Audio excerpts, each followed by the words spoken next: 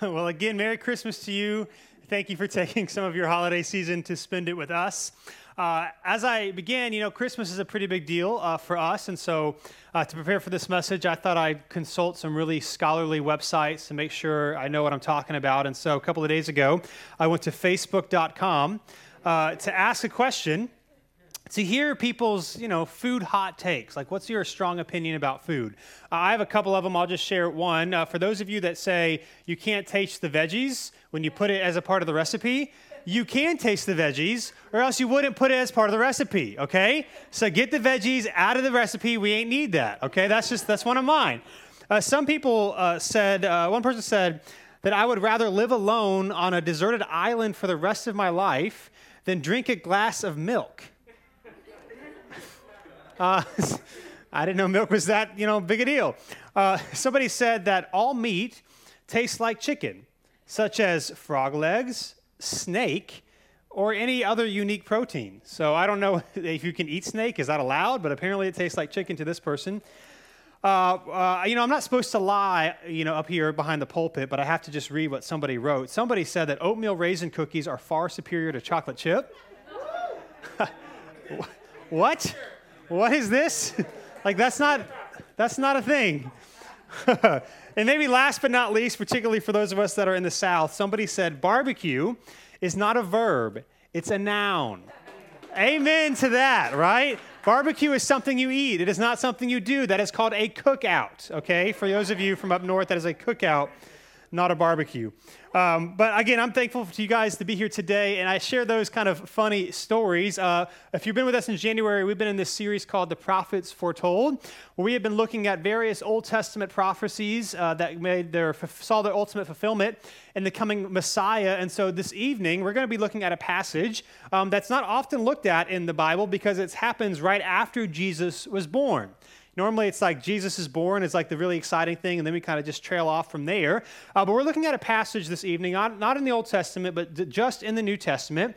And we're looking at a man and a woman as well who read the Old Testament scriptures in such a way that they knew when they saw the baby Jesus, when they saw this Messiah, they knew who he was, right? In other words, they saw something that many people missed, right? They had their opinions, and many people missed that they didn't see, that this man and this woman studied the Old Testament scriptures in such a way that they were able to tell that this is the Messiah, and we're going to see that this evening. And so if you have a Bible, go ahead and open up to Luke chapter 2. If you don't, there's a black one somewhere around you if you would like to read along. And if you do not own a Bible, you can take one of those black ones home. It is our gift to you.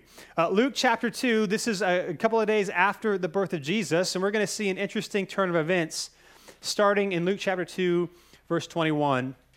And here's what it says. When the 8 days were completed for his circumcision, he was named Jesus, the name given by the angel before he was conceived.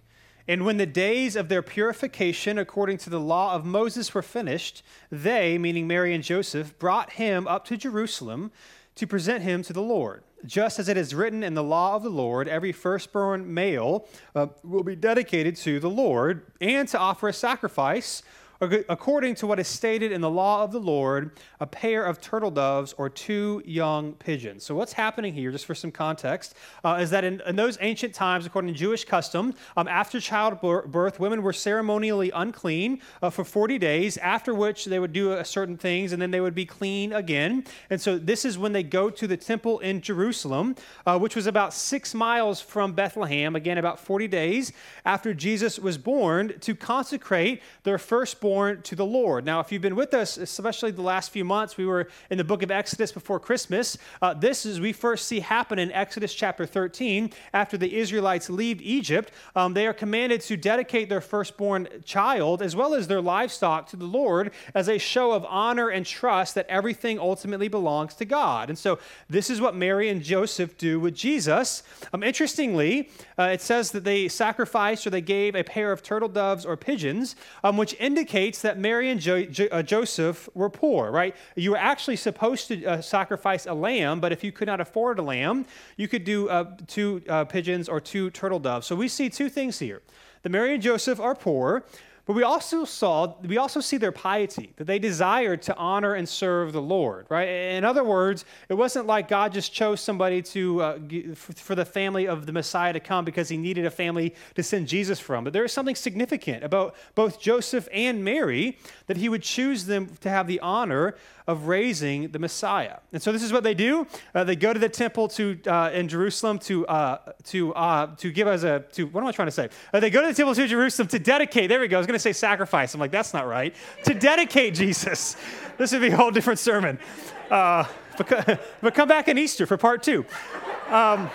Anyway, for verse 25. Let's keep going. After they're dedicating Jesus. Oh, man. Here it says this. There was a man in Jerusalem whose name was Simeon.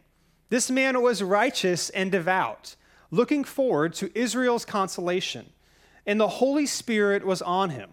It had been revealed to him by the Holy Spirit that he would not see death before he saw the Lord's Messiah. Now, we don't know anything else about Simeon other than what we read here in this text, and so we know that he is old, and we know that he loved the Lord, and that he would see the consolation, or put another way, the comfort or the redemption for Israel before he died. Now, this redemption would be accomplished through the Lord's anointed one or through the Messiah. And now what's interesting here is that, in other words, Simeon read and studied the Old Testament or the Hebrew Bible in such a way that led him to believe that the Messiah was coming, and led him to be able to identify this Messiah when so many other people missed what was going on. Again, he read the Old Testament, he prayed, he studied in such a way that he saw that this is the ultimate fulfillment, that the Lord's anointed one has come. And I think this is significant, and again, we've said this a lot the past few months, but it's Christmas, and so I'm just going to say it one more time. What we see happening here, or rather, what Simeon sees happening here throughout Scriptures is this, that Scripture is a unified story that leads to Jesus. Again, it's not a random collection of events or stories, and then somehow the Messiah finally comes. Simeon saw throughout the law and the prophets that there was a unified story ultimately seeing its culmination in this coming of a Messiah. And again, not a random series of events, but purposely documented in such a way that God's redemption was coming. In other words, what this means is that Jesus doesn't appear in a vacuum. It doesn't appear in a vacuum. There was more going on. And what happens when we understand, particularly the Hebrew Bible, in such a way that it was pointing to Jesus, it makes what Jesus was doing more significant. Right? If Jesus just had come in a vacuum, if God had just decided to come one day, that would be cool, but it wouldn't nearly be as impactful as it is. And so maybe to illustrate this for you, for example, I want to show you a few pictures that are significant to me. Now, if you're around my age or my generation, when you see these pictures, they're going to make you feel some sort of way because you understand the context of what they were in or what they were part of. And if you are older or younger, they might not mean the same to you because you don't understand the story behind them. So here we go. Here's the first one. Here's the first picture. Right here, right? Blockbuster. Man, this was the thing when I was a kid, not just for movies, but for video games, right? Go get that Super Nintendo. It was awesome. Me and my brother, my older brother, we had to take turns every time we went. That he got to choose the video game one time, and then I got to choose the video game the other time. And of course, the one he chose was boring. But when I got to choose, it was a lot of fun. In fact, in Statesville, North Carolina, where my grandparents live, their Blockbuster is no longer there, but it hasn't been rented out since they left. And so, like on the little strip mall that it's in, it still has the sign. And so every time I'm there, I'm just like, the feels, man. It just hits me in a certain way that if you did not experience this, especially as a child, you look at Blockbuster and you're like, I don't know what that is. Is that like what gave birth to Netflix? I don't know, right? Because it's not the same to you. Here's another one. Toys R Us, right? You know it was a good day. You know the Lord was good and his favor was upon you when you went to Toys R Us. Now, some of you that are older, maybe the older generation, my parents, for example, you see this with like, man, we wasted a lot of money there. Like, I am glad this thing no longer exists, right? Because it is just not good for me. But again, if you're my age, you see this, and there's feelings and emotions there. Here's another one. The Game Boy, amen. Right, the Game Boy was awesome because finally you could like play games not just like in a thing hooked up to your TV, but in the car. Now, some of you don't, you don't realize this if you're younger than me, but like when it was dark outside, you couldn't play it. And so you'd be like every 5 seconds when you passed a street lamp, you could move and then you have to hit pause, and then you can move and hit pause. And what happened was, our parents, they told us they couldn't turn the car light on because it's illegal. Well, come to find out, it ain't illegal, right? They lied to us. You can drive with the light on in your car. You will not be pulled over. But that's what our parents said, right? So when I see this, it means something to me because I know the context behind it. I think we got a couple more. What's the next one? Right? A flip phone, right? So I don't know where you are in the evolution of cell phones when you got your first cell phone. I got my first cell phone after I got my driver's license in high school. I had a flip phone. This was like when you had to text. Remember you had to press the button 3 times? You know what I'm saying? You had the T9, and they had like world championships for like the fastest texter, like who could press the button the most, right? When you see a flip phone, if you didn't have one, you're like, eh. But if you did, it means something, right? It's not just a random picture. I think we got 2 more. This next one, probably the greatest human invention in the last 100 years. AOL Instant Messenger, okay? AOL Instant Messenger. Now, some of you, it's like whatever. But some of us keyboard warriors, this was life-changing. Now, for example, again, if you've been around, especially the last couple of months, you've heard some of the instant messenger stories of some of our staff. So, for example, Brian, the last time that he preached, he's on staff here a few months ago, he talked about how he's a pretty introverted and shy kid, and so he really liked this girl who's now his wife in middle school, but he would never talk to her in person. But when he got home, he was spitting some fire on that keyboard, right? Or Adam, the church that we sent out a few months ago, the last time that he preached in October, he told us that his screen name was Hello Ladies 45, right? I mean, that was, he was spitting game. I have a gift for you guys this evening, just as a side note. I have never shared this publicly, but it's Christmas, and it's been a hard year. And so Brian and Adam were not the only ones that had instant messenger game.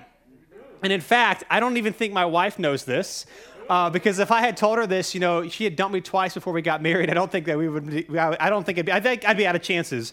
And so I've never publicly shared this, but I don't know if it was like this for you, if you had instant messenger, but like me and my friends, we changed our screen name like every 6 months. I don't know why. And I don't remember like any of them except for one. When I was in middle school, I had a screen name titled The Hot Guy 105. And let me just tell you, I could spit some game on Instant Messenger, right? And it's like, when somebody logged on and you hear the door crack open, and it's like cutie, and you're like, do I type to her first, or do I wait till she types to me? It was a big thing. Okay, anyway, this is not about me and Instant Messenger. But this is, for those of us that experienced it, it's not a random thing. It means something. And this is what it meant to Simeon. Maybe I'll just do one more, maybe for nostalgia for all of us. So regardless of how old or young you are, you can relate to this. This is a mass amount of people with no mask on. So this was I don't know if you remember what this is like, but this is life before this year started. And so I say all that to say this. Again, Scripture is a unified story that leads to Jesus. It's not a random thing. And so Simeon saw the Scriptures in such a way that this child who was born had some real, eternal, and massive significance. And in fact, if we continue at verse 27, here's what Simeon says to Mary and Joseph. It says, guided by the Spirit, he, meaning Simeon, entered the temple. When the parents brought in the child Jesus to perform for him what was customary under the law, Simeon took him up in his arms, praised God, and said, now, Master, you can dismiss your servant in peace as you promised. For my eyes have seen your salvation. You have prepared it in the presence of all peoples. Right? Simeon, guided by the Holy Spirit, went to the temple the day that Mary and Joseph brought Jesus to dedicate him so that he could see the Lord's salvation for all peoples. Now, this is a significant phrase because in Luke chapter 2, all people is a theme of this chapter. So, for example, in Luke chapter 2, verse 1, when it says a decree went out from Caesar Augustus that the whole empire should be counted or registered, this is why Mary and Joseph went to Bethlehem. It can also be translated as when Caesar Augustus requested that the whole world be counted or the whole inhabited world be counted. Of course, the Roman Empire, there were people outside the Roman Empire, but to them, they were strong and powerful. And so if you're outside the Roman Empire, you didn't matter. And so literally in Luke chapter 2, verse 1, they were registering the whole world. Or in Luke chapter 2, verse 10, when the shepherds are visited by the angels the night that Jesus is born, and they say, go to Bethlehem, and they tell him that the Savior of the world, or the Messiah of the world, or they said, I proclaim to you, do not be afraid, the good news of great joy that will be for all people. Right? Luke is trying to show us here that what's happening is not just for Jesus and Mary and Joseph, not even just for Israel, but it is for the whole world. And this is what Simeon is pointing out. So again, verse 31, he says, you have prepared it in the presence of all peoples, a light for revelation to the Gentiles, which are the non-Jews, and glory to your people, Israel.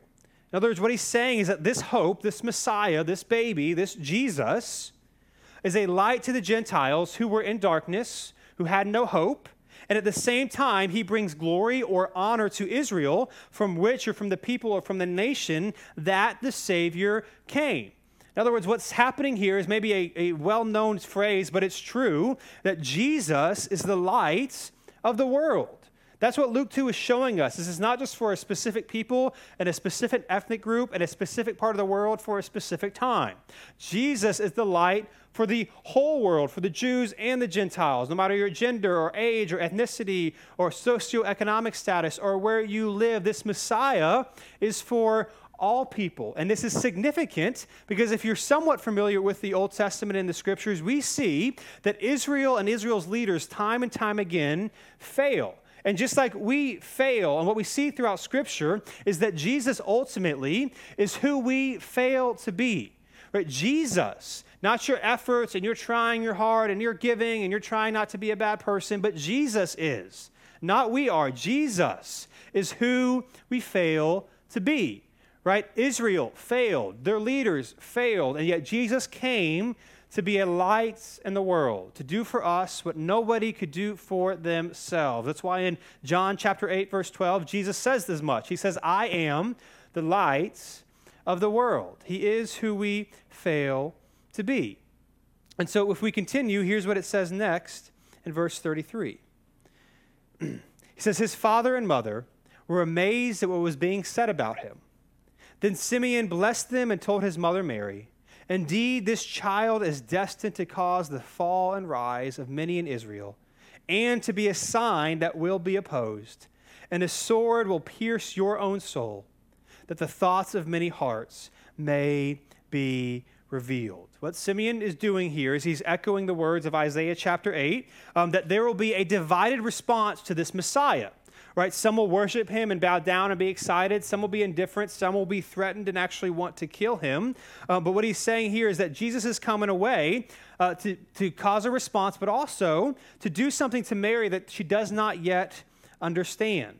Right? What he's talking about here, about piercing her own soul, he's foretelling her future sorrow at the cross, when Jesus is mistreated and killed and crucified. That he's going to do amazing things, but he's going to cause a lot of pain and suffering for Mary as well. In other words, what Simeon is saying here is what's true for all of us.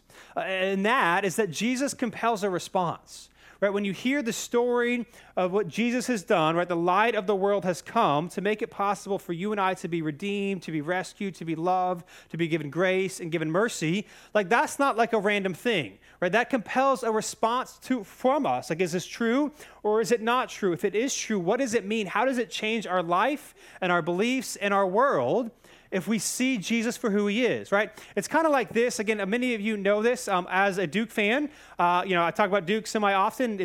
College basketball is really boring this year, and so I don't talk about them much this year. But every once in a while, Duke hits buzzer beaters, right? And that compels a response from me because I get really excited about them. I'm not like, even though I'm really into it, I just kind of sit on the couch for most of the game. Like, I don't really yell that much. I don't say much. But if the game is close, what I'll do is I'll stand, like, if there's like 3 minutes or left and it's a close game, I'll like stand up like right in front of the TV. Or maybe if we have a coffee table, whatever, I'll stand on the coffee table. I don't know why. Getting taller helps. But like, I'll do this, right? And so when buzzer beaters happen, it's not like, and not indifferent to, like it compels a response from me, right? Particularly when Duke beats Carolina at the buzzer. Like, that is a awesome thing, okay? And so when I was in college, it happened the first time. Duke was the far inferior team that year. They were losing the entire game. They hit a buzzer beater at the end of the game. I was at my friend's house, and I was running around. I took my shirt off. I was, like, doing this over my head. I, like, jumped on his back, jumped on the couch. It was awesome, right? And then last year happened, right? Last year happened when Duke, again, beat Carolina at the buzzer. Not just once, but like kind of twice in one game. It was incredible. Now, the thing about this was last year, Carolina was terrible, right? COVID has been awful for a lot of us, but it actually helped Carolina because they weren't going to make the tournament anyway. That's neither here nor there. But Duke was losing like the whole game. And I'm like, this stinks. I'm going to hear about it from everybody because Carolina's trash. Duke is good. And then comes to the end of the game. Duke is down, and there's like 2 seconds left, and they intentionally miss a free throw, and they somehow get the rebound. They make the shot, and they force the game to go to overtime. And so that was the first one. So I didn't take any clothes off then. I just ran around the house. I like opened the front door, and I was like, Duke made the shot. And my kids were awake, and so Finley is like running around, and Roman, he was 2. He didn't know anything, but he likes to yell because I was yelling. And so he's running through the house just going, rah, rah, right? So I'm really excited, right? We're going to overtime. Like, Duke's a better team. They should win. So we go to overtime. They go to overtime, and they go up by 5, and I'm like, they're going to win. And then it's only 5 minutes, and then somehow whatever happens, and they're down by 5, and I'm like, they're going to lose. Like, they're going to lose again. This is terrible. And then it happens again at the buzzer. Duke misses the shot, gets the rebound, lays it in, and not to tie the game, but to win the game, which, of course, encourages an appropriate response. I start yelling. I take my shirt off. I fling it. I'm running around the house. I pick up Finley, and I'm like shaking her and put her down. I pick up Roman. I'm like shaking him, and he's screaming, and we're around our house. And it's awesome, right? Until about a couple of weeks later, we had some friends over for dinner, and I don't know what was happening or what the conversation was about, but Finley says to me in front of them, Dad, do you remember when Duke won and you took all your clothes off and ran around the house? I was like, Finley, I didn't take my clothes off. Like, there were still clothes on me. Maybe not as much as normal, but I didn't if you were not awake, maybe, but you're awake. So I didn't do that. And so I was like, don't say this again. And then, I was reminded of this a couple weeks ago when the basketball season was started. And I was like, Finley, Duke plays tonight. I'm so excited. And she goes, are you going to take your clothes off if they win? I'm like, I don't take my clothes off. Anyway. All that to say, what am I talking about? Jesus here. Jesus, maybe you don't have to take your shirt off, okay? But if you understand what's happening, like Simeon, you can't look at this and be unmoved, right? Something significant is happening here that God himself has come to do for us what we could not do for ourselves. And when you see and when you understand that God loves you right where you are and cares for you right where you are, it compels a response in us. Even in 2020 when life is hard and difficult and not going the way that we would hope, we can still have hope and joy and even worship when things are hard because he compels a response because of what he has done for us. And that is what he says here. And then we'll conclude the last part of Luke. We'll read this as well.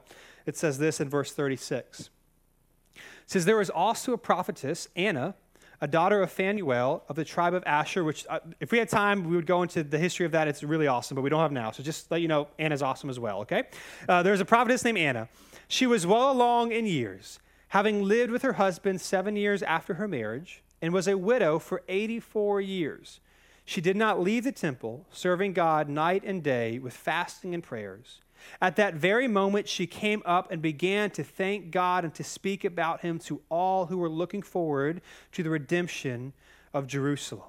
In other words, like Simeon, Anna sought and understood the Lord and the Scriptures in such a way that she knew that the redemption of the world had come when she met Jesus, right? The light of the world is here.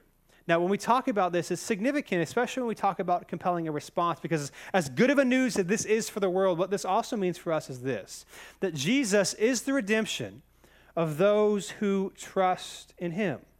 Right? Jesus is the redemption of those who trust of him. Listen to me, Christmas is only good news if you receive it.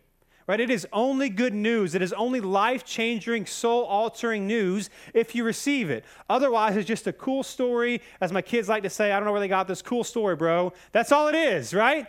Unless you actually receive what Christ came to do and what he offered for you, right? The good news of the gospel is that Christ came, why? To save us, to rescue us, to redeem us, because we could not do it on our own.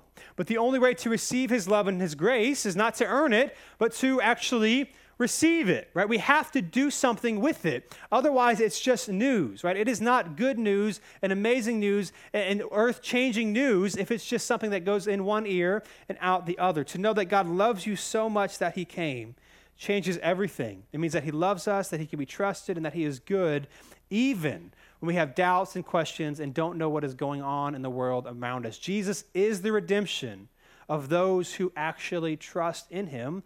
Otherwise, he doesn't do anything for you because you don't ask him to do what he has done. And so to close, I just want to read one more passage, if I can, really quick, talking about this idea of he's the redemption, but how does he accomplish this, and what does this mean for us? I want to read to you 1 John chapter 2, verses 1 and 2. It's one of my favorite passages in Scripture. Again, we could spend a lot of time on here, but I won't. This was written by John, who was the last living disciple of Jesus. He was the only one not killed for claiming that Jesus rose from the dead. He was tortured, but he survived.